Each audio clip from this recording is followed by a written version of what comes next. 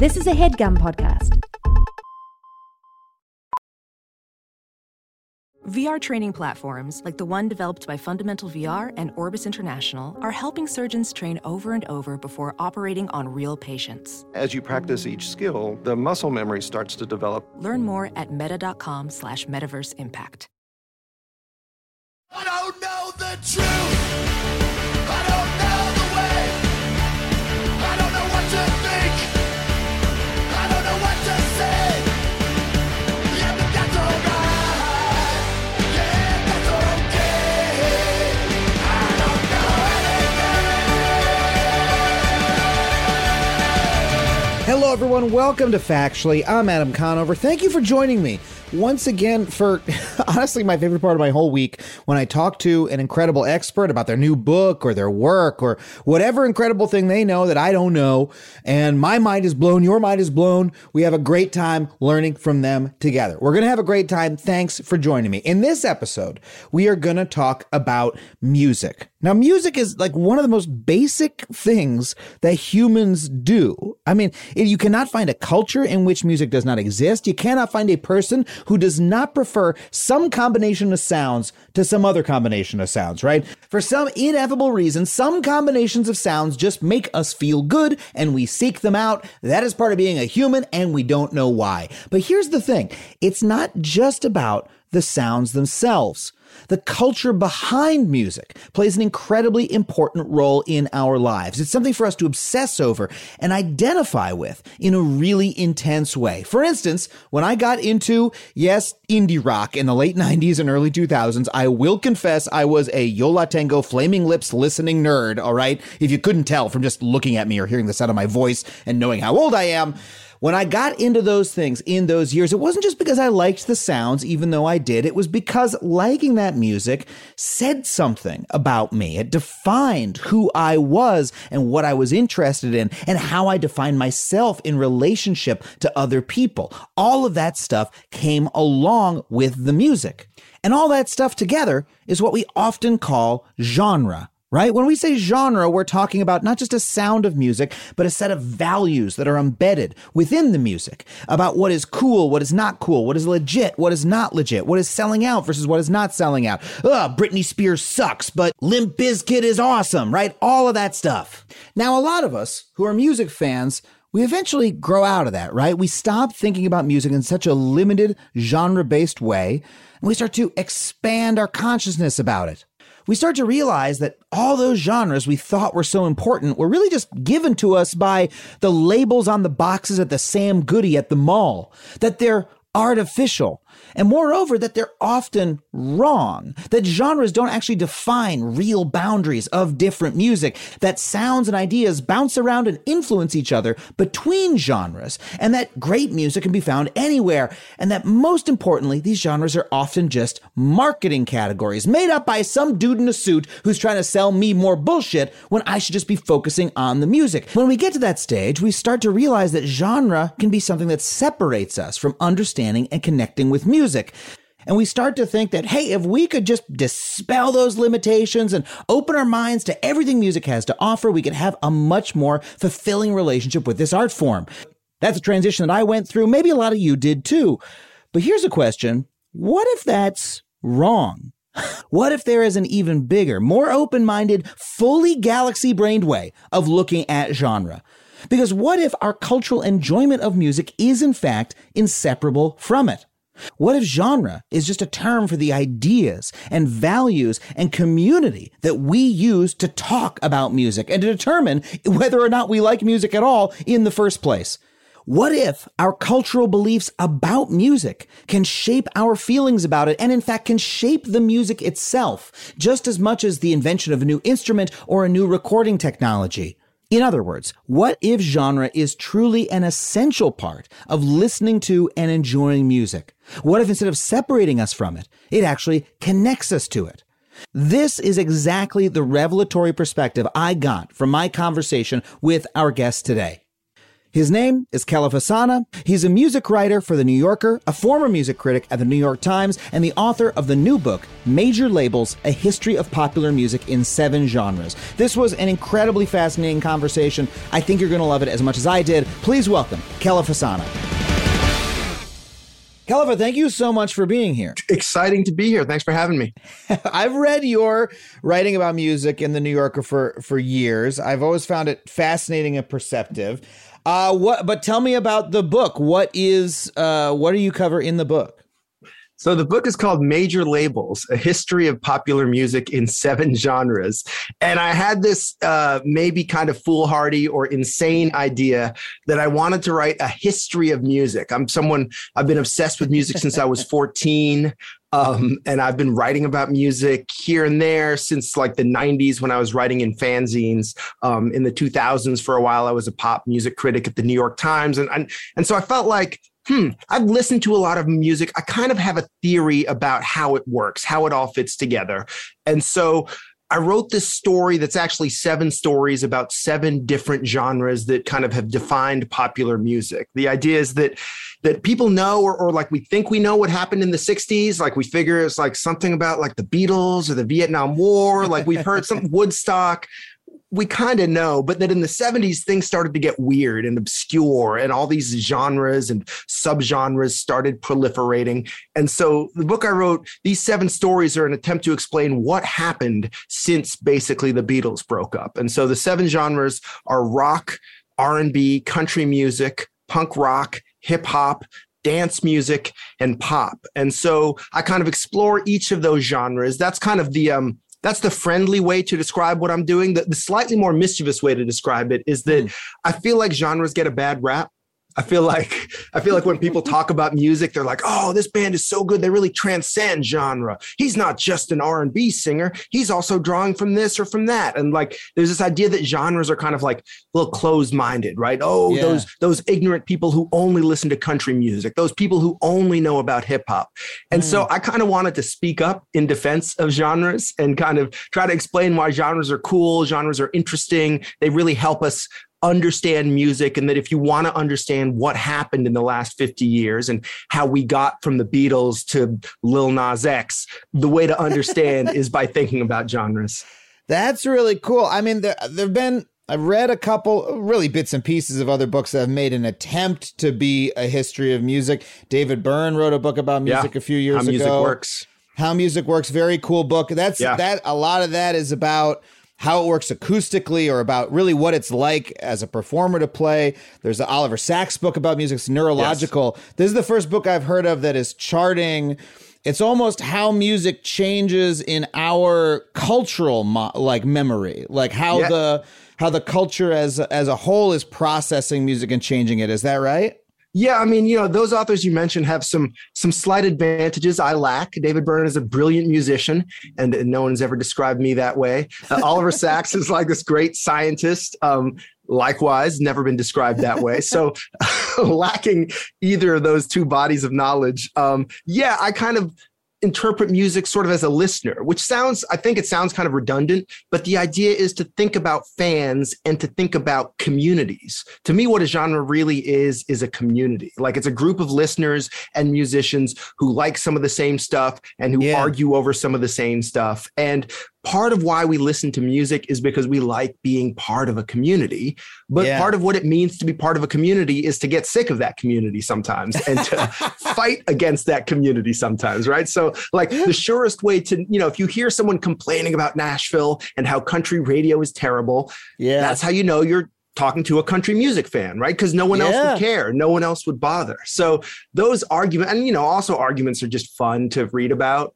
So those arguments are kind of the core of this book, because I think if you want to understand how R&B evolves, you follow the various arguments. Like, why did people start calling it soul music in the late 60s to separate it from R&B? Like, why did some people think Prince was a sellout in the 1980s? Why did people think R&B was going down the wrong path in the 1990s? And so, as much as when you talk to musicians, often they say like, I don't really want to think about genre and like what the labels are. People are trying to categorize me. It's just good music, man. Like, that's what musicians always say. That's what they've often said to me when as an annoying music journalist, I've had to ask them these kinds of questions.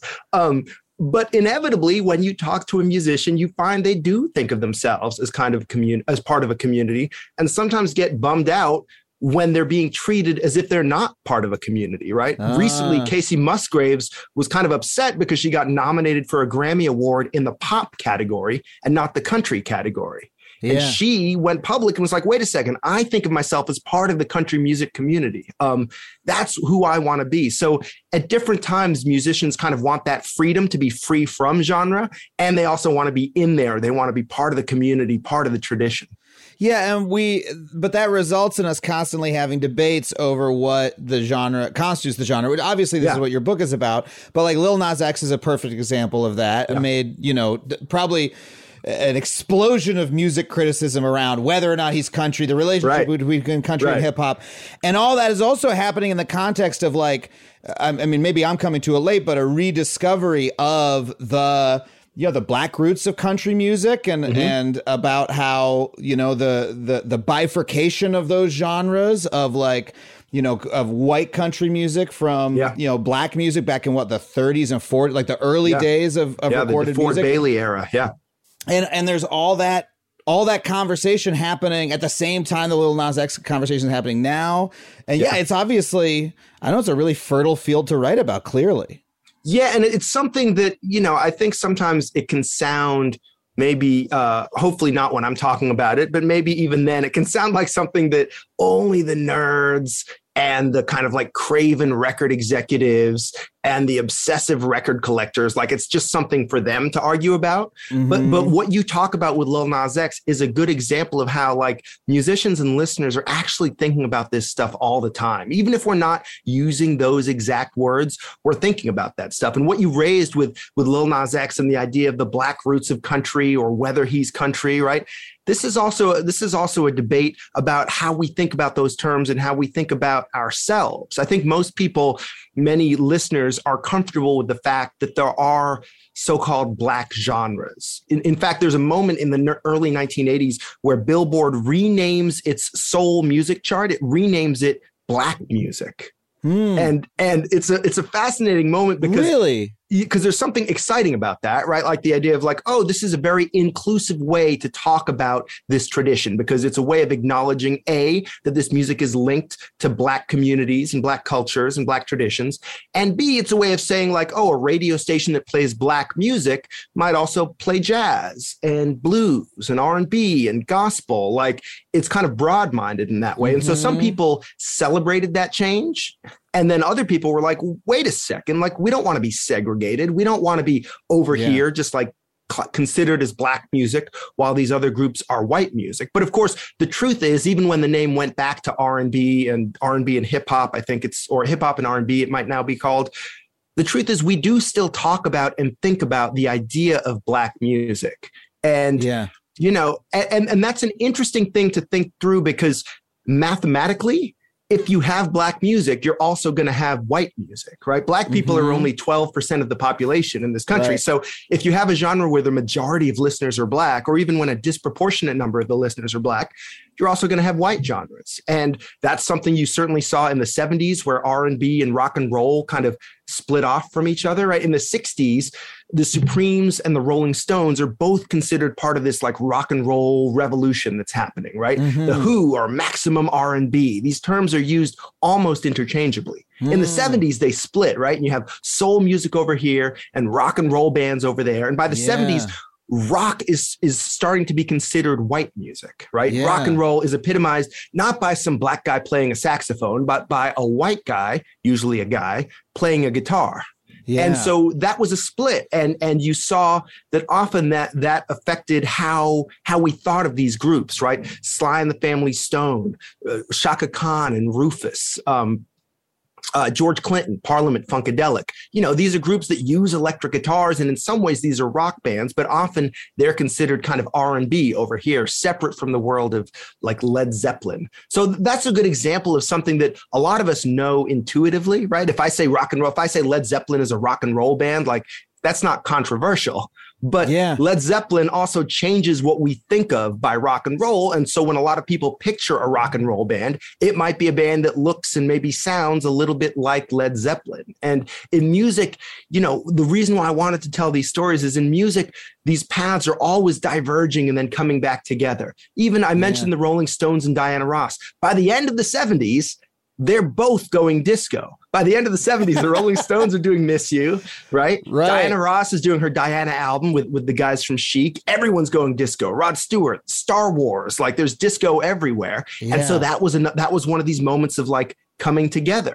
And of course, what that produces is the next generation of people pushing each other apart. The next generation of musicians saying disco sucks, saying we don't want to be disco. Even musicians who were making disco records started saying, no, we're going to do something a little bit different now. We know everyone's sick of disco. And so the fact that listeners and musicians are kind of fickle and we're always changing our mind about what we want from music, I think partly because what we want from music is like incompatible things, right? We want to listen to music and feel part of a group, but we also want to listen to music as a way of defining ourselves and proving to the world and to ourselves that we're not like everybody else. And maybe we're not like anybody else and that we're unique.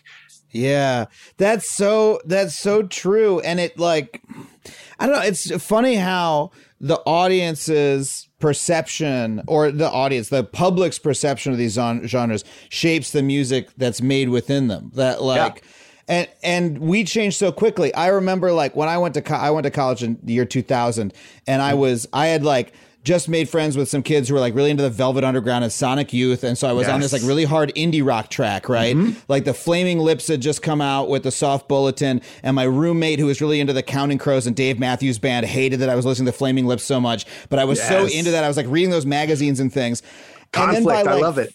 Then like 4 years later, indie music was suddenly really mainstream, right? You had like within 6-7 years that you had Arcade Fire and bands like that, right? And at that point, it was that post Garden State moment, right? Yes, exactly. And I stopped listening to that music entirely. Like I was like I tuned out of it. I didn't get into any of those bands. I was living in New York City at that point, around the time of like the height of a lot of that, and I didn't even go to those shows because I was like, well, now everyone's into this. There was some level to which I pushed myself away from it. Yeah. But that wasn't because I liked the sounds any less. It was something to do with all of the cultural impact of all of it coming together, which I guess you would summarize as genre in this way. Like there's the culture, the whole cultural hairball. Yeah, and part of the fun of listening to music, right, is that it's like voyeuristic. You can enter into this world, right? You don't have to live it 24/7, but like you can put on a Waylon Jennings record and like imagine yourself into his brain, right? Yeah. You can listen to like a Cyndi Lauper or the first Cyndi Lauper record and be in like Cyndi Lauper world, and it's an awesome place to be, right? Yeah. That's part of the fun of it. And sometimes that's a real life community, especially with some of these kind of punk influenced or underground worlds, right?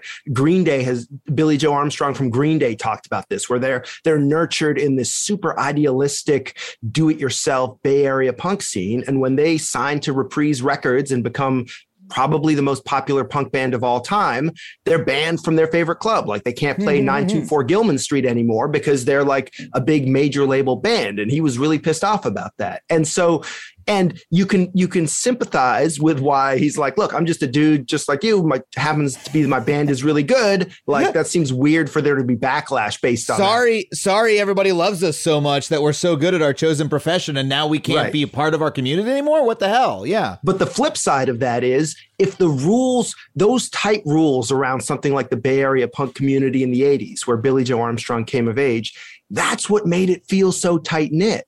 That's what made it feel like such a community. And that's what probably helped draw in kids like Billy Joe Armstrong, who could feel like they could go to 924 Gilman and be in like a secret lair. Like that's part of the excitement. Yeah. So yes, it makes sense. Of course, he's like pissed off if he can't play that club anymore. But at the same time, part of the appeal of punk and part of the appeal of a lot of genres is that they're set off a little bit from something else. You can't have a community without having some idea about who's included and who's excluded. And in fact, the dynamic of any community is always a dynamic of both, of inclusion and exclusion at the same time. And usually in music and probably in other places too, any community that says, oh, everyone's welcome, it's cool, anyone's allowed in, is probably finding other ways to determine who's really in, right? Even in some of the more commercial mainstream, if you think about something like pop music, which is the seventh and final genre I write about, it's not even clear whether pop music is a genre at all. Like, it's kind of weird to say like the pop community, but because pop music is sort of open to everyone, it's the one that's most obsessed with chart positions, right? Because there's no rules about who's in or who's out. Right. Well, the way you determine a pecking order is like who makes hits. And in some ways, that's really democratic, right? Of saying like, well, your record went number one, you're a pop star. People like it. But obviously that creates a whole lot of competition and a whole lot of as soon as you stop making hits, you're like sort of kicked out of the pop mainstream, like by definition. So you see this constantly with people trying to figure out ways, and it waxes and wanes, and some communities are more exclusive and some are a little less. But always there is this desire for both of these things that you can't have at the same time, for a really nice sense of community and for an idea of like freedom and everyone's mingling and we're all just doing whatever. And that's a push and pull. Yeah, there's like a self-policing that always has to happen. Like I'm reminded of, I was just on TikTok and there's this kid, country fan on TikTok, and he just made a whole series of videos where he would like play clips from country songs and be like, real country, not real country, And I consider myself a country fan. I went through a huge like 10-year long classic country phase, stemming from my dad loving Lucinda Williams and me getting into that and then going back and the Johnny Cash revival and all this stuff. But I didn't know any of the artists that this kid was playing, and I had no idea why he was calling half of them real country and half not. Now this kid is from the South. I'm not from the South. This kid's like could have been living in Nashville, right? So like I'm not going to argue with him because he's got a different connection to the music than I do. But like that seems to be part of what we are, like part of the essential thing when we're talking about genre. Is like all the genres that you're talking about do that to some extent. Yeah, and one of the funny things is that, like, when I was kind of going back to the archives of like the last 50 years writing this book, and one of the things that really struck me was how traditional rock and roll was, right? Yeah. Like the lineup of a rock and roll band in 2021 is kind of the same as it's been for more than 50 years, right? You need a drummer and a bass player, a guitarist or two, maybe a keyboardist, get a lead singer, like that's it, right? And not only that, but if you talk to someone today and they say like, you're like, oh, like what music are you into? And they say like, oh, I listen to a lot of like rock and roll, like.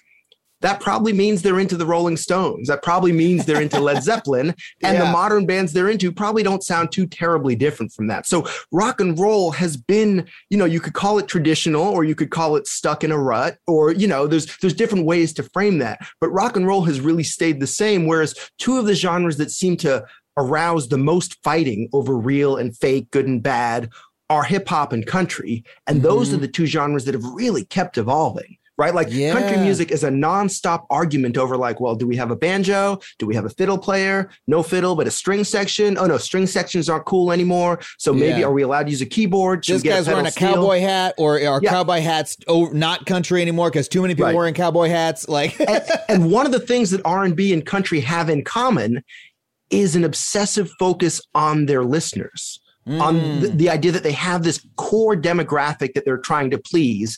And there is a sense in both of these genres that, for example, in country music, that country maybe is whatever those people want to listen to. And if what they want this year is like Blake Shelton rapping, just as if then like that's what country music is, right? If what they want is like programmed 808 kick drums and electronic elements, as you hear now in a lot of country records, like that's what's going on. And so, it's funny, that's helped keep a genre like country sort of unpredictable. It's helped keep it fresh so that the country radio now, say whatever you want about it. I happen to love country radio, but country radio in 2021 does not sound like country radio in the 80s or the 90s. Like you can tell it's a different era. And so, of course, what that also creates is backlash and people saying like, no, country music should sound like this, should sound like that. But those are both ways of being exclusive, right? You can say like, look, you don't have to be from the South. You can be from wherever. And as long as you're into like fiddles and banjos and mandolins and pedal steel, like you can make country music. That's one way of thinking about it. It's inclusive in a sense, but that's also a little bit exclusive of anyone whose music doesn't sound like that. Yeah. And the other definition is more like the Dolly Parton definition, where like Dolly Parton was born country. She's raised country. She is country. So even when she's making 9 to 5, like she's basically making a disco record, it's going to be country. And that's inclusive in its own way, because it means that someone like Dolly Parton or Morgan Wallen, who's like maybe the definitive modern country star, has freedom to do whatever they want. But it also means that the way to be part of this community is to be born into it. And so those are just two different ideas of how you can have, musical freedom, or how the music can be not all embracing, but kind of some embracing. And I would argue the reason we still argue about country music and the reason why people still want to be part of it is that there's such a big audience. There's such a big culture of people that love it and respond to it, right? It's not something that exists in a museum somewhere. It's like a real big living, breathing thing. And so one way I would answer to circle back to the Lil Nas X thing we talked about a minute ago, one thing I would answer that question of like, is Lil Nas X country? Certainly the Old Town Road song.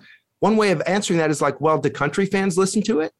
Mm-hmm. And one way of defining that genre is like, look, if Lil Nas X is not particularly popular among country fans, then maybe he's not country in that definition. And that might show that the fans are like small-minded, and you might say, oh, I wish they would be into this. But I've always tried to not, as someone who's never been a great musician, I played a little bit, but I just don't have that thing. I'm like, I'm good enough so that if my best friend in high school had been a brilliant singer-songwriter, I might have been able to play bass well enough, like not to be kicked out of the band when they got popular. But with all due respect to my best friend from high school, he was not a brilliant singer-songwriter.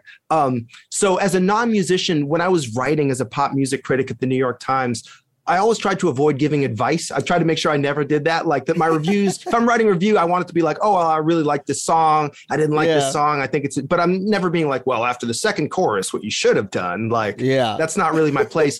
But I would also zoom out, and this is maybe a little more controversial. I try not to give advice to genres either. I try not to like say, oh, country music would be better if it evolved this way. Country music would be better if it sounded like that, because I'm always surprised, and often, but not always, pleasantly surprised by like what happens and how things evolve. And I'm like, oh, we're doing that this year? Oh, that's interesting. And sometimes it grows on me, and sometimes I get it right away, and sometimes I'm just not into it. But so in that debate over Lil Nas X, I feel like a lot of people were answering the question like, should Lil Nas X be country? Or like, should Casey Musgraves be country? As opposed to the question that I'm interested in is like, okay, we have this community.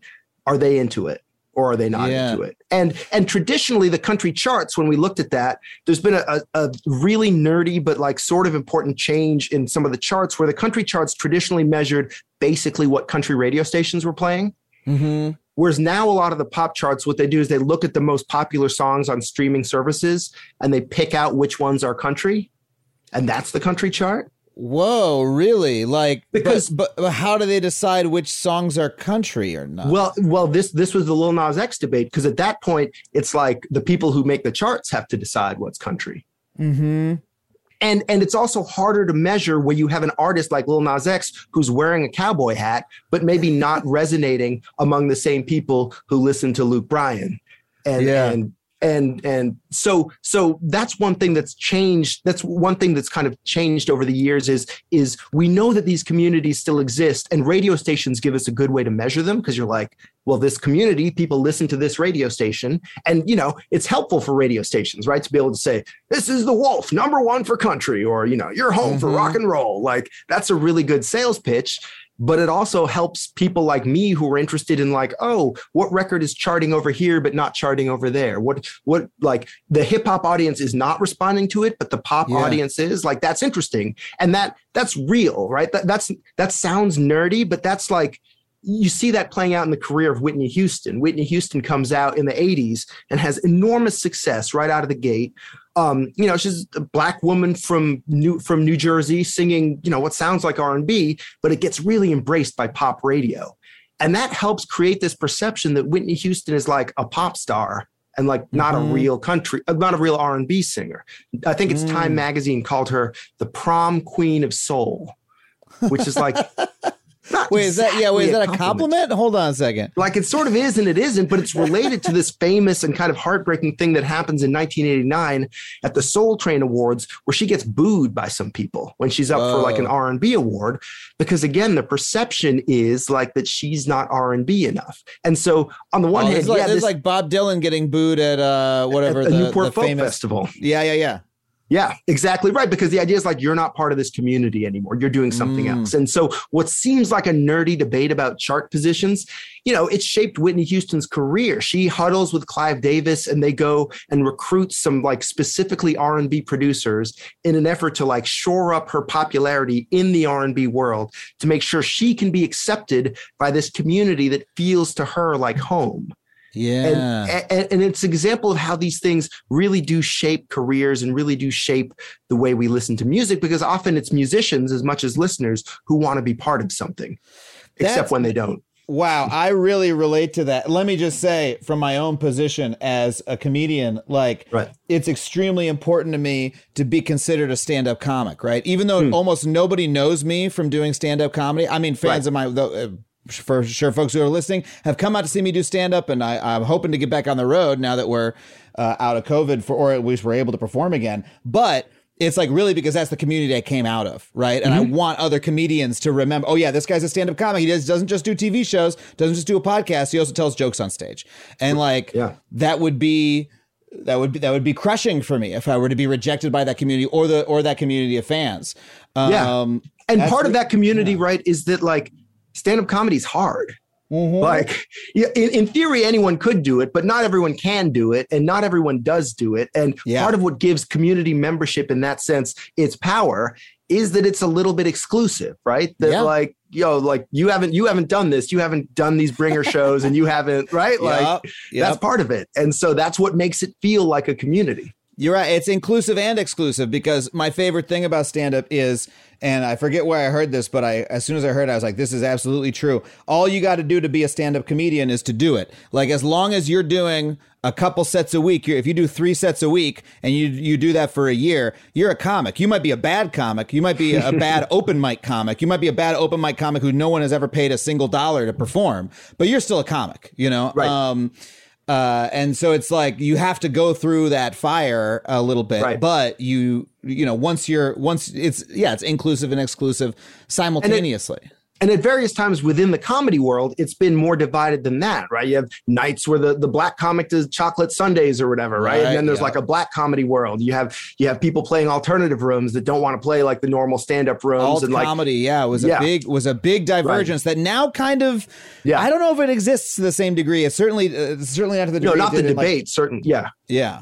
Because wasn't that part of the knock on like alt comics is like, look, they can't hack it at Giggles in Cincinnati. Like they wouldn't last on that stage. Like they need to this like little comfy stage and like, and it's such a human. I mean, I suspect it's a very American tendency, but it's also just like a very human tendency to form these communities and be like, deep down, like me and my friends are doing something and you guys, I don't know. Yep. And there's a lot of comedy fans, and one of my least favorite things that comedy fans do is there are comedy fans who will go, oh, this is real comedy, and that's not. Like, these are real comics, and that is always supporting some narrow vision of comedy that, like, I personally object to, and I'm like, well, fuck you, this is just your little own thing over here. Well, I was gonna say, but there's no way to get away from that, right? Like, when I was converted to the gospel of punk rock as a 14-year-old, my friend gives me this mixtape, and I'm like, okay, that's it. I'm in. This is all I do now is punk rock. This is like all I care about.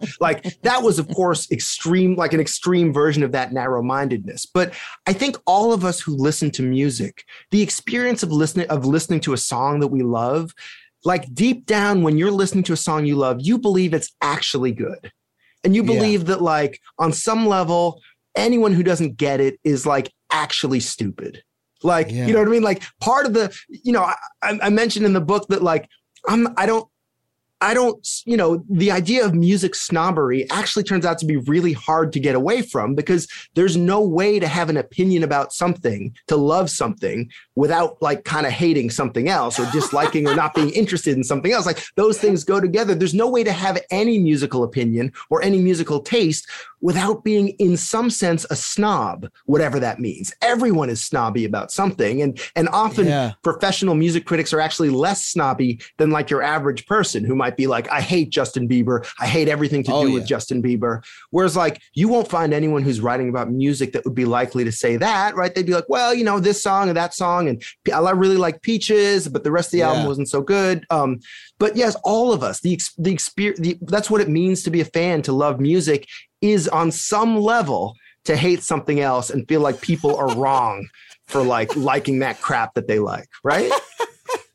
On that note, let's go to break. When we get back, I want to ask you about rock specifically, because I feel like for me, that's the genre that like hovers above my life. And I want to get into it, but we'll be right back with more Kelefa Sanneh.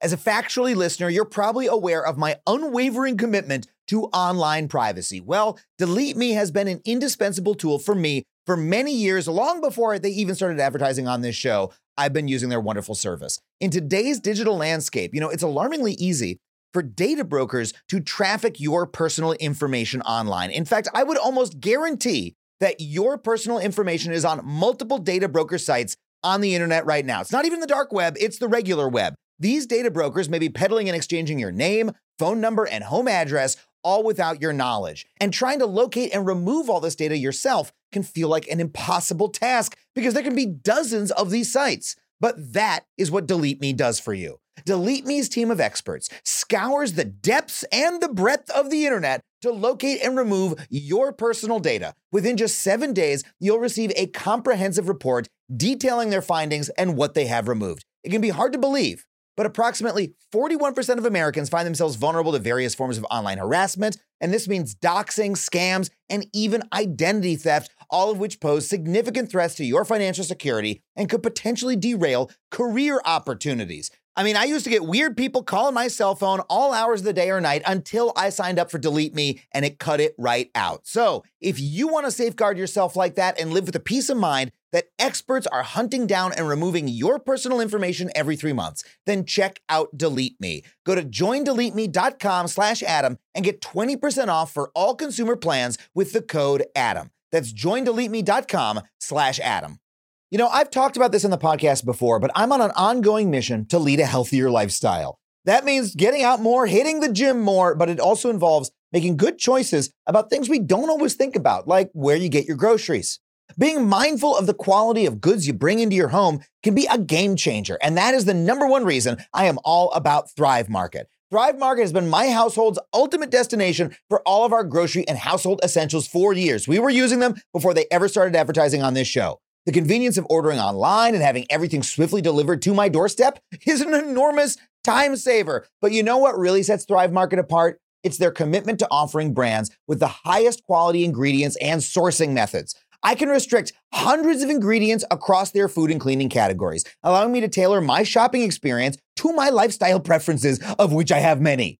For instance, I try to avoid sugar and my girlfriend eats gluten-free, and Thrive Market makes it so easy to curate our shopping list with just a few clicks to make sure all our food meets those criteria.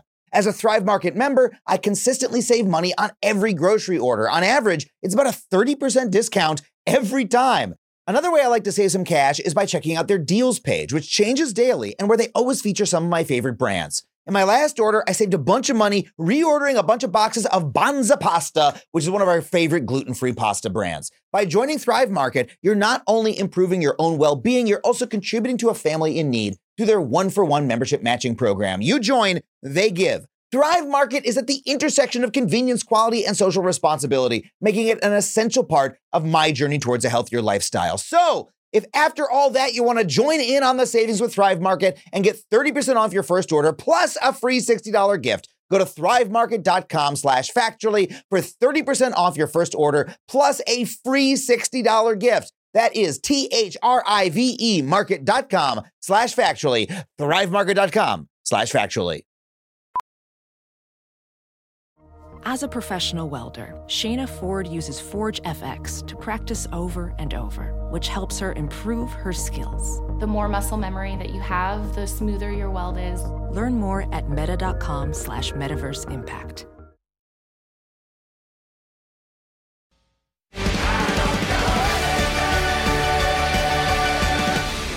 Okay, we're back with Kelefa Sanneh. I want to ask you specifically about rock music, because I grew up with rock music as almost being like the hegemony of music. Just being, this is what music is. Everything else is either old and dusty or like new crap. You know, I specifically, like I said earlier, grew up with, you know, my cool friends, the Velvet Underground, Sonic Youth, a lot of post-punk, that sort of world. And I always had broader taste than that, but I always sort of existed in that universe. And now I'm living in a world where I'm looking around and I'm like, I think rock is like dead, like not dead, but I think it's kind of in with jazz as like a thing that people talk about as being in the past, and there'll be revival acts, you know, like I love War on Drugs, right? But at the same time, I'm like, the War on Drugs is kind of a revival act to a certain extent. It sounds like something older, right? Or a new band will come out. Like I love this musician here from LA, Jay Som. She also put out a record with in a group called Bachelor last year, and I love it. But I'm like, I love it because it sounds like the Pixies, you know? Sure. And so I didn't expect to see that happen, not just in my lifetime, but in a very short span of my lifetime. Well, yeah, it's a short thing. And it's two things at once, right? One is the kind of ongoing, even still to some extent, hegemony of rock and roll, as you put it, right? Like the Rolling Stones are pretty central even now, like pretty popular. Like you can hear them in every bar, even now, right? Like even now a Rolling Stones tour is a big deal. Even now the Rock and Roll Hall of Fame is like a big institution, and you can get in there as a rapper, but like it kind of helps to have a certain like rock and roll spirit. So there is that, right? Like the rock and roll is still, you know, it's maybe not, you know, it's maybe kind of old fashioned, but it's still huge and still hugely popular. You know, if you spin around the radio dial, if you still have like an FM radio in your car, like there's rock and roll everywhere. But it's going to be old acts, right? It's not going to be like we're long past the point where like the Strokes were like a band you'd hear on Top 40 radio, right? Right. And you know, the bands like Imagine Dragons or even Coldplay, you know, have succeeded partly by, in some ways, like de-emphasizing rock a little bit, embracing electronic, you know, bits of production, being sort of like pop acts as much as rock acts, and, you know, collaborating with Rihanna or whoever. So there is that, but there's also this other thing. And I talk in the book about a specific discussion that begins in England in the early 80s. In the aftermath of punk rock, there is this new crew of musicians, you know, from Boy George to the Human League, you know, a lot of what's called like new wave or new romantic or new pop here in the 80s. And they kind of had a rallying cry, and they talked about something called rockism. And rockism was the idea that like this rock and roll way of thinking was bullshit. Like this rock and roll way of thinking was boring. It was lame. It was just like a bunch of like scruffy, sweaty dudes in bad clothes. And like, it wasn't cool anymore. And that pop was going to be the cool thing. And so that was the whole thing. Like, we're not going to pretend to be afraid of selling out. We're going to try and make a hit single. We're not going to be, you know, earnestly telling you about our guitar tone or about politics. We're going to be having fun. And so this movement that kind of, and people in the press had arguments about this, about like, maybe rockism is lame. Maybe even like making albums is kind of like passe, right? It should all be about singles. Like, why, you know, maybe music videos are like cooler than concerts, actually. Like, maybe we should rethink all of this. When I was at the Times in 2004, I wrote an essay about rockism that kind of helped revive that debate in America, I think. And people, by then people were talking about something called poptimism. And poptimism could be like the opposite of rockism, right? And like the optimism part suggests that it's kind of fun and celebratory, but the pop part means like, well, let's rethink what we value. Like, let's think about how the fact that the rock and roll archetype that's so often celebrated is like a bunch of white dudes. And let's celebrate music that's made by other kinds of people. And that can go in a whole bunch of directions. But in the world of people who argue about music for a living, what people would say is that poptimism won. Like the idea, like when I wrote that essay, I was like, yo, this is ridiculous that we don't take Destiny's Child seriously. Mm-hmm. Like I was a Destiny's Child fan. You know, nowadays, like Beyonce is like the most admired musician on the planet. Yeah, she's like Bob Dylan level considered a genius and will be considered a genius 50 years from now. And she doesn't care about rock and roll. Like it's not like, it's not like the old fashioned thing where she where she grabbed an acoustic guitar and sat down in a chair with Rick Rubin to make her Sirius album. No, like she has a totally different musical tradition and people love that. Yeah. But one of the reasons I wrote this book is to explore the fact that every genre has its own ism. Like they weren't as dominant as rock, but there's R&B-ism, there's country-ism, there's pop-ism, there's definitely hip-hop-ism. Yeah. And so, every genre has like an ethos, has a way of looking at the world. And the effort to push back against rockism was partly an effort to say, look, if we're just looking for the next Springsteen all the time as critics, but also just like as listeners, if we're saying like, oh, this album's not that good because it's not that earnest or it's not that scruffy or it's not that rebellious, then we're going to miss a lot of stuff, right? We're going to miss like Anita Baker's like super smooth kind of jazz inflected R&B, right? We're going to miss the country ballads of Alan Jackson. We're going to miss stuff because it doesn't fit that paradigm. Yeah. But the further irony is like, as listeners, even professional listeners who listen to an unholy amount of music, we're always missing stuff. Like whatever we're focusing on, there's something going on outside our periphery. And whatever broad-minded, inclusive way we think we have of listening to music, like we're excluding some stuff. And because you have some ism that you are following that you're maybe not even aware of. Is that the implication? Yeah, because you have some, you have some preconception. Preconception, I sometimes think, is just a fancy word for an idea, right? Like you have some ideas in your head about like what kind of music you like and what kind of music you don't like. And sometimes someone comes along and makes you rethink all that. And like, just because it like connects with you on some like level that you don't even understand. And sometimes more often you just miss stuff because it's like not what you're looking for, not what you're paying attention to. And again, I don't want to like blame anyone to that. I think that's just how brains work. And like, you can't take everything in. And as I say, like, if you were someone who literally liked all music, that would mean you literally had no taste. Because like you were just like accepting everything. And to me, the beginning of loving music, really obsessing over it, as you might be able to tell, was from getting into punk rock as a 14-year-old and realizing like, oh, you can actually like rule some stuff out. Like you can say like the Sex Pistols are great and the Rolling Stones are bad. Like mainstream music is bad, not just in the sense of being mediocre in terms of quality, but in terms of being like wrong, like evil, maybe like is like represents all that is wrong with the world. And so the idea, obviously, I did not stop listening to the Rolling Stones forever, but the idea that music can matter in that way, right? That like it can really make a difference what you like and what you don't like, and you can reject some stuff if you want. In fact, you will end up rejecting some stuff. That was really powerful to me because it kind of got me interested in just thinking about music. And I mean, thinking in other stuff beyond music. But punk was kind of my gateway into that way of looking at the world. The value judgments that at least some of these genres apply to certain behaviors or certain ways of making music, like the ethical judgments are really interesting. I got a couple questions to you about that. First, do you think that is universal to all these genres? Like because obviously rock, I know what the ethical judgments are, punk, obviously DIY and, mainstream bad, country, same thing. Does dance music are there people going like, that's not real. Like that's a bad way of doing it. Absolutely. Yeah? So you have disco, which it was ironic because disco was like almost open source. Like there weren't like disco. There weren't prominent disco critics making pronouncements and writing manifestos. It was more like anyone could kind of make disco records. And eventually it seemed like everyone was making disco records. And I think that's what led to the backlash, right? Is that it gets associated as this thing that's just like inescapable. And we're sick of the Bee Gees and this John Travolta movie. It's just too much, right? That drives the backlash. Ironically, disco is the one genre that is the most associated with literal gatekeepers, right? There's someone with a clipboard at the door of the studio 54 saying like, no, you can't come into this club. In fact, one of the greatest disco songs, Freak Out by Chic, was written as a protest song after they got denied admission to Studio 54. Wow.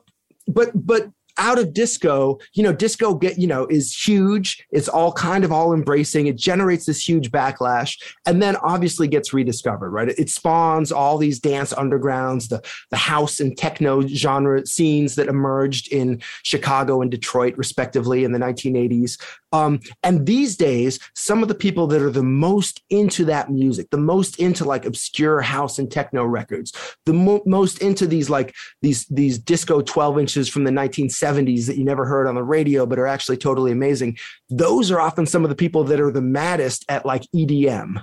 And the spectacle of like a bunch of kids dressed in like fluorescent fishnets going apeshit in a stadium. And so, yeah, like, yes, it generates, just like anything else, it generates true believers. And often these rules, it's not always musical, right? Like in hip hop, you have ethical codes, right? You had, for a long time, people were talking about like no snitching, and like that was related to like your hip hop authenticity. In country music, likewise, like being like really part of that world in some vague sense is kind of more important sometimes in some scenes than what instruments you use. And, even the question, even in R&B, which has sometimes been a little less of a kind of a battle flag genre, you get these discussions about like, about who's really making R&B. What does it mean to be making R&B? What does that word even mean? I mean, in the late 60s, when soul music arose, part of the idea of soul music, of like Stax records, of Isaac Hayes, and some of these records was that somehow they're going to be a little more authentic than what Motown is doing. That Motown is making these kind of pop crossover records where everyone's smiling and wearing matching clothes, and soul is going to be a little more Southern and a little more gritty and have a little more funk to it, maybe have a little more message to it, maybe be a little harder to co-opt, right? Soul isn't just like a genre you play, it's like something you have. And in that sense, it seems a little more intrinsically linked to Black communities and Black cultures in America, right? So soul music is maybe perceived as being a little blacker than R&B. And so, even Motown, which in the 60s has been making these like beautiful records that we can all kind of like tap our foot to. In the 70s, it's like Marvin Gaye, what's going on? It's those 5 incredible Stevie Wonder records. So even Motown gets kind of psychedelic, and they're doing some protest music, and they're doing basically soul music as a reaction to that. And then by the 80s, it switches again, and soul starts to seem really old fashioned. And so you get like a new version of R&B, which then has to do battle with hip hop, right? Because for so long, R&B is like the definitive Black music. And now all of a sudden, by the time hip hop gets mega popular in the late 80s, early 90s, R&B becomes like the other Black music. And it's kind of like, well, what is this? Who's this for even? Is this just for old folks? Is there some way we can kind of keep up with hip hop? So yeah, these communities are always struggling to redefine each other. And again, that's what keeps it fun. That's what means that like, the top songs in America are always a little bit different, that it's always a different kind of golden age going on somewhere. And there's always stuff to explore that hopefully, probably will maybe, if you fall in love with it, kind of change the way you think about music. Yeah. But when we talk about these labels, you said that a lot of musicians and a lot of fans like to think of them as being artificial. Yeah. And to some extent, though, they are, right? I mean, there's a history of when you say rhythm and blues, my understanding is that's like a racially based label that, record executives came up with close to 100 years ago. And, hey, it's a matter of, the people at the record stores want to come up with different names for the boxes, right? Yeah, so, absolutely. We know that's what's happening. And yet that somehow shapes the music. I don't know. How does that factor in your analysis? Because you've been talking about it so positively, but there's another view where it's like, hold on a second. This is, we were tricked into classifying music this way because it served a particular racial narrative, a particular commercial narrative. How about that question? Well, I think there's something in music where there is often a suspicion like, oh, the record companies are just like tricking us into liking this. But the truth is like, there's lots of record company plots. And like most of them fail. Yeah. And there's lots of artists that are hyped as like They're the not next big smart thing. people. Well, no, I wouldn't even say that. I think that we're just really kind of unpredictable and fickle as listeners, thank God. And so certainly when I was doing a music critic full time, like that's what I noticed was that the record company executives were always scrambling to keep up with like what was going on. And half the time they were baffled and sometimes even bummed out by what we, the public, were buying. They were like, oh, really? Like you guys bought, whatever, 5-6 million copies of Nelly's album. Like, right. I love that record, but I don't think the executives at Universal were expecting like, oh, this is going to be one of the decade's big stars. Like, I suspect some of the people who worked on that album might not even have liked it that much. They're just like, oh, here's some rapper from St. Louis doing something that seems to be resonating, so we'll put it out, right? I don't know, but that's my sense. So, and I also think I'm also very, very skeptical, have been for a long time, of any musical narrative that says, if only it weren't for those dastardly record companies, people would be listening to the stuff I like. Right. And that's always a temptation, right? Like, here's this great record. Why isn't it more popular? Well, those horrible record execs, they don't want people to hear it. Like, no, maybe like often the record companies and the other industry professionals are like a step behind what's going on. A, and B, certainly as a listener myself, I have no sense that I know better than everyone else what they like or what they should like or what they would like. I'm not going to go to a country fan and say like, you shouldn't be listening to that. You should be listening to this. I might, if I meet someone and they tell me what they're into, I might have a few suggestions along those lines of other stuff they might check out. But yes, the idea that somehow things would be better or different and similar to the world we imagine if it weren't for the people trying to make money off of music, I don't think that's really true. I think one of the fun things about music is, now, but also in the past, the barriers to entry have always been relatively low. Like, it's compared to how hard it is to make a movie, it's not that hard to form a band or sing a song. You can throw a lot of music out there, and that means it can really be audience driven. Like, the audience can like hear a lot of stuff and really respond to certain stuff and not others in a way, again, that seems often kind of mysterious. Thank God that even now we're kind of hard to predict as listeners. Yeah. But I mean, there's no there's no part of you that says like, oh, this, these decisions that were made at some point, like, this label that we all use today, is there not an irony in that it came from like a strange place and yet we all still use it, I mean, yeah, we're talking about popular culture in America in 2021, right? There's ironies everywhere you look, and there's none of these categories or these ways we think or these institutions are innocent in some sense. I'm not even sure what it would mean for them to be innocent. Like, they reflect our society and they reflect the segregation of our society, the divisiveness of our society. They reflect our grudges and our prejudices as well as our hopes and aspirations, right? Like, it's all there in the music, and you would expect it to be all there in the music. And you'd expect that if we're living in a society where, for instance, there are patterns of residential segregation, you'd expect to see some similar patterns reflected in the music. You'd expect there to be Black music for at least as long as there are Black neighborhoods. And so in that sense, no, I don't think these categories are innocent in a sense, but I do like that they reflect really well because there is so much music and because the barriers to entry are relatively low. I like the way it reflects the way we live and the way we have lived. And that's not always the way we would like to live or the way we would like to think we do live. Yeah.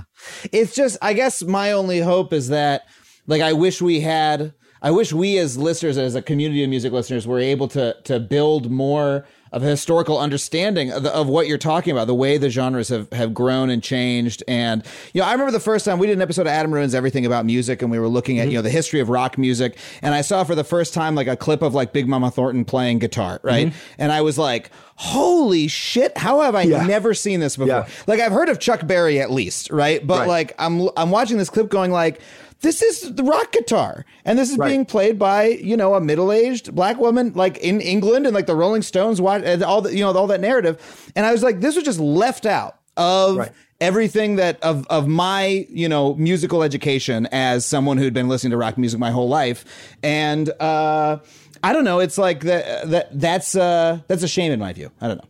But the thing is, like, I think, if you think about how long ago that was, and you think about how much we know now, the average listener even might know about what was happening 50 or 75 years ago. Like, there is a lot of historical knowledge, and in some ways that stuff is easier to come by than it ever has been. Yeah, true. The other part is that most normal people are only going to have so much musical knowledge in their brain, right?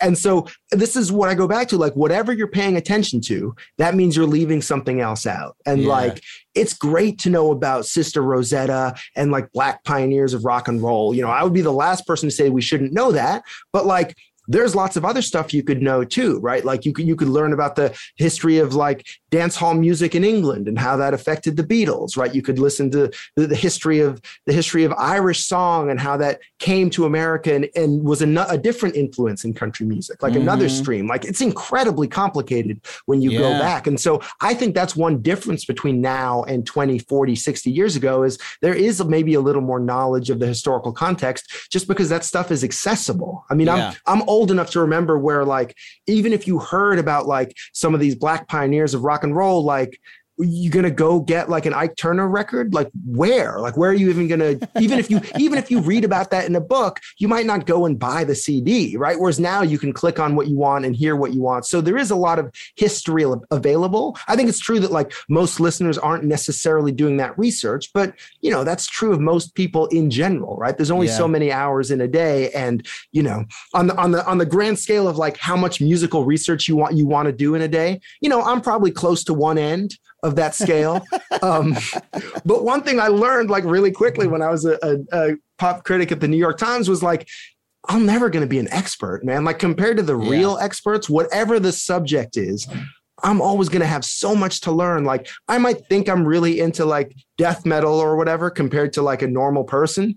But when you meet someone who's been running a death metal label for 30 years, like, you're just ignorant, right? And so that is one of the exciting things, and one of the humbling things is that like there is so much more to learn about anything, and you can push back in any direction. And certainly the history of race and the story of Black contributions to popular music, I think there's probably more effort being put forward and more of a spotlight on that than there has like certainly in any time in recent history. Sure. So I think that's one thing that separates the current moment from a lot of earlier moments.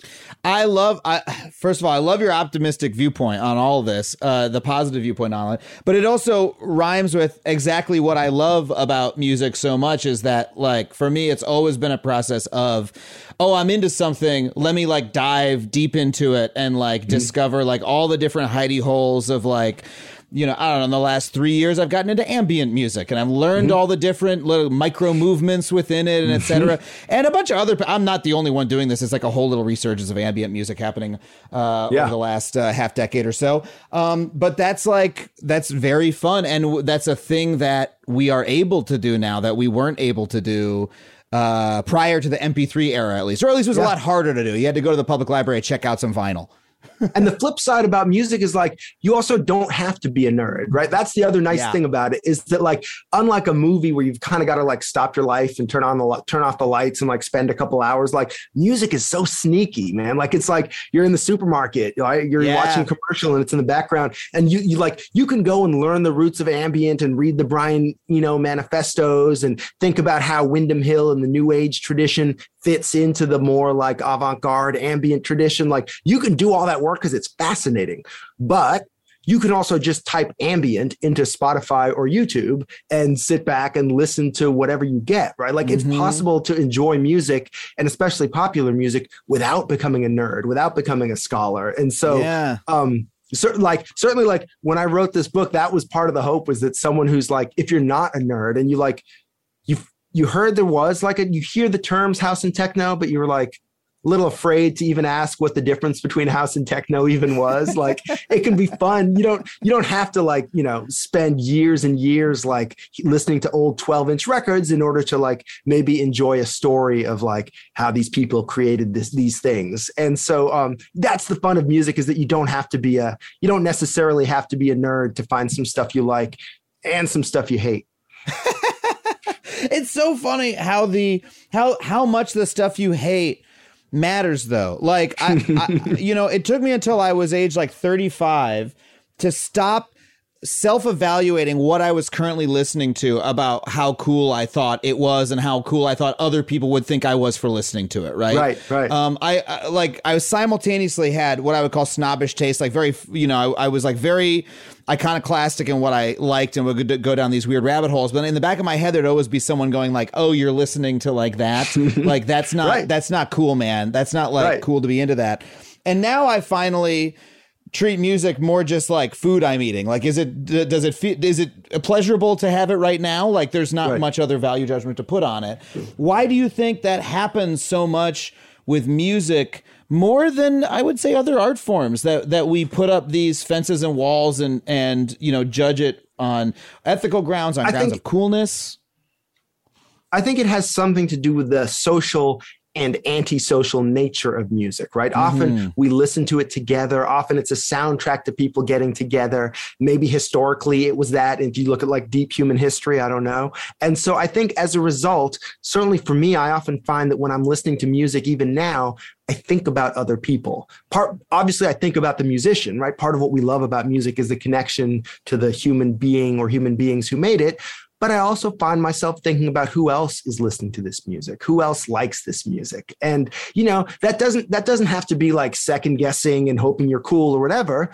But for me, that's part of the fun of listening to it, is knowing that like, okay, here's a group. Who are the other fans? Like, what are they like? What are they into? What are their lives like? What are they getting out of this thing? What am I getting out of this thing? And so being part of a virtual community is one of the great joys of listening to music. And one of the reasons why we're always like fighting over people, right? Like when we're when we're insulting music or we're thinking music is bad, what we're really doing is saying like, we think these people who listen to it are bad. Like, and that impulse, that's a very human impulse, is to be like, I'm not kind of like these people. I'm like those people. In fact, the idea that music or some kind of music is somehow cool, even now, is what draws a lot of people toward music, right? Like, that's a lot of the fun. Like, even if it's something as simple as like the way you like nod your head when you listen to like your favorite hip hop track or something, like the fact that it's cool is part of what's so seductive of it. And what cool means is and cool is a social term and a relative term, right? It means you're somehow above someone else socially, right? And so, and that reflects a competitiveness in humans, but it also reflects a desire for connection and a desire to be part of this particular group that other people maybe aren't part of. So I think it's hard to get rid of that, just like it's hard to get rid of, snobbery or judgmentalism or any of these things, right? These are baked in, and music can maybe sometimes be a relatively harmless way to work out those warring feelings that most of us have.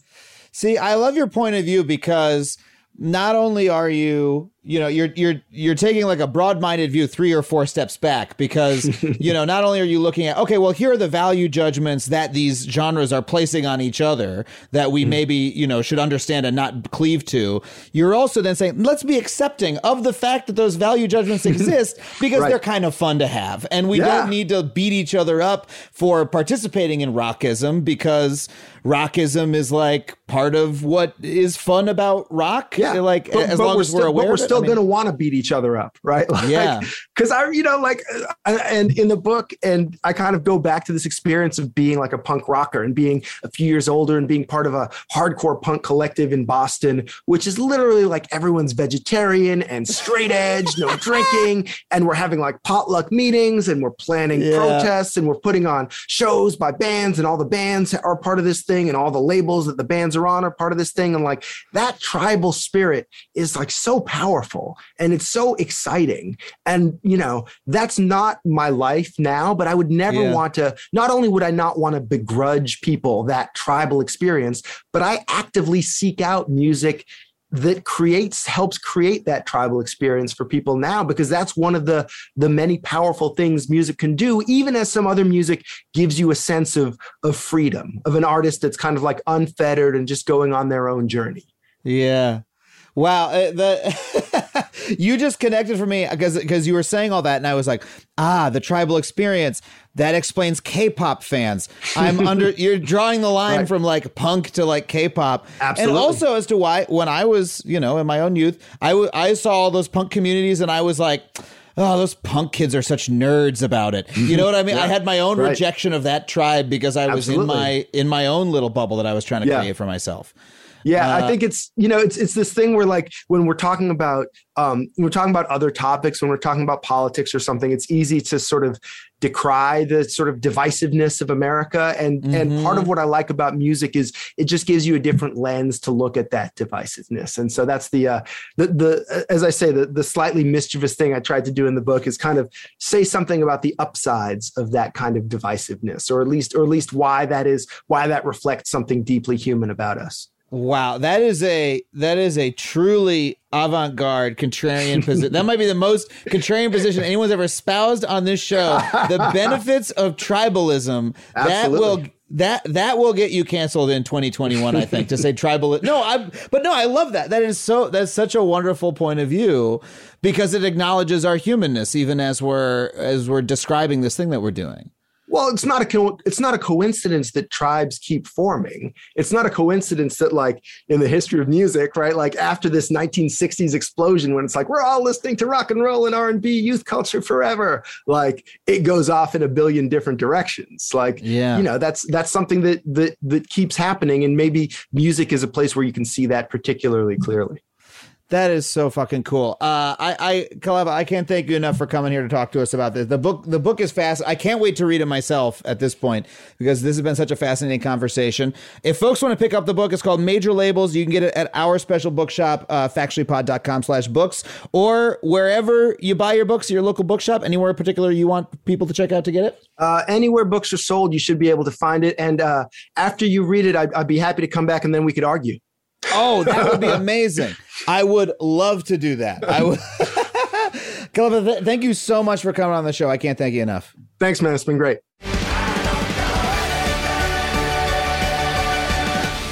Well, thank you once again to Kelefa Sanneh for coming on the show. If you loved that conversation as much as I did, hey, check out his book once again at factuallypod.com/books. That's factuallypod.com/books. And when you do, you'll be supporting not just this show, but also your local bookstore as well. That is it for us this week on Factually. I want to thank our producers, Chelsea Jacobson and Sam Roudman, our engineer, Ryan Connor, Andrew WK for our theme song, the fine folks at Falcon Northwest for building me the incredible custom gaming PC that I'm recording this very episode for you on. Check them out if you're looking for a gaming PC yourselves. If you want to find me on the internet, you can find me at Adam Conover, wherever you get your social media, or at adamconover.net. And you can send me an email at factually@adamconover.net. I do love to hear from you, and I sometimes even reply. Thank you so much for listening. We'll see you next week on Factually.